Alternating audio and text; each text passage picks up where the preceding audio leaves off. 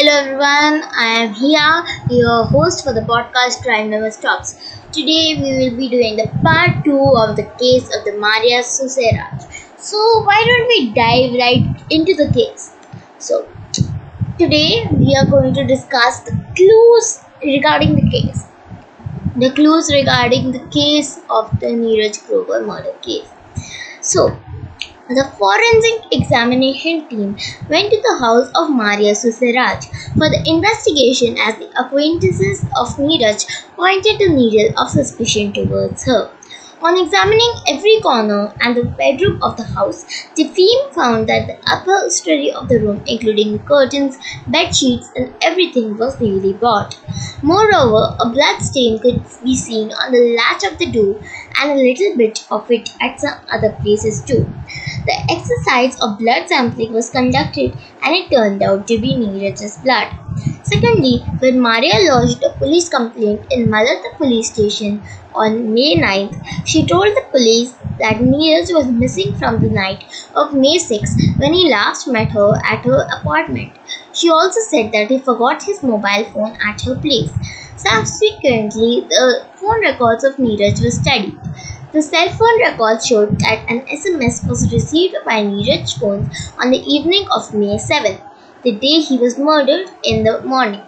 This is where Maria claims were found falsifying because she said that Neeraj left his phone at her place. But the SMS received on May 7 traced a different location at Dahisar Chek Naka. As the level of suspicion rose, the police investigated the case more meticulously. The debit card records showed that she bought the upholstery stuff, a chopper, and a couple of duffel bags from a mall adjacent to her apartment on the morning of May 7th. The investigation authorities also found that the car which she alleged to have borrowed didn't actually belong to her neighbor. She admitted that she lied about the same for some unspecified reasons. The statements of the watchman of the society and the petrol pump attendee from whom the couple bought petrol cleared the way of suspicion and testified for the collective fruits. When she found herself blocked from all directions, Suseraj finally confessed to the commission of murdering Neeraj Grover.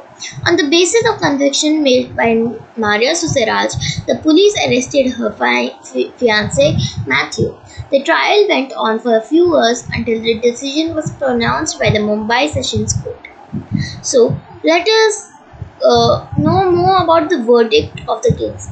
So, in July 2011, Additional Sessions Judge M.W. Chandwani gave the decision in this appalling murder case. After analyzing all the circumstances of this case and witnesses and proofs collected from both sides, the judge held Emil Jerome Matthew guilty of culpable homicide not amounting to murder under Section 304 of the Indian Penal Code and was sentenced to imprisonment for a term of 10 years.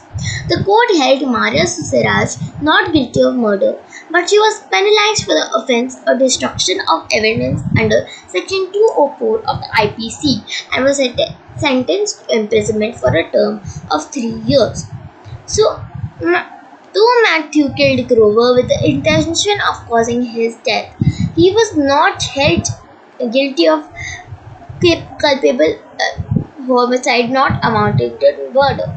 Let us see the difference between culpable homicide not amounting to murder and culpable homicide amounting to murder. So, culpable homicide has been defined under Section 299 of the IPC. So, the ingredients of this are the intention of causing death, bodily injury that is likely to cause death, the knowledge that the act is likely to cause death. So, simply put, culpable homicide amounting to murder is the same as murder that has been defined under Section 300 of the IPC. The intentions of the same are as follows: the intention of causing death, bodily injury sufficient to cause death, bodily injury which offenders know will be likely to cause death. So, we know that Matthew intended to kill Neeraj Grover, but he was still sentenced to culpable homicide and not murder. So, This is a really unfair act, which I think should not have been done by the court. But we can't change the outcome of what the judge has decided. So thank you and hope you learned about the case.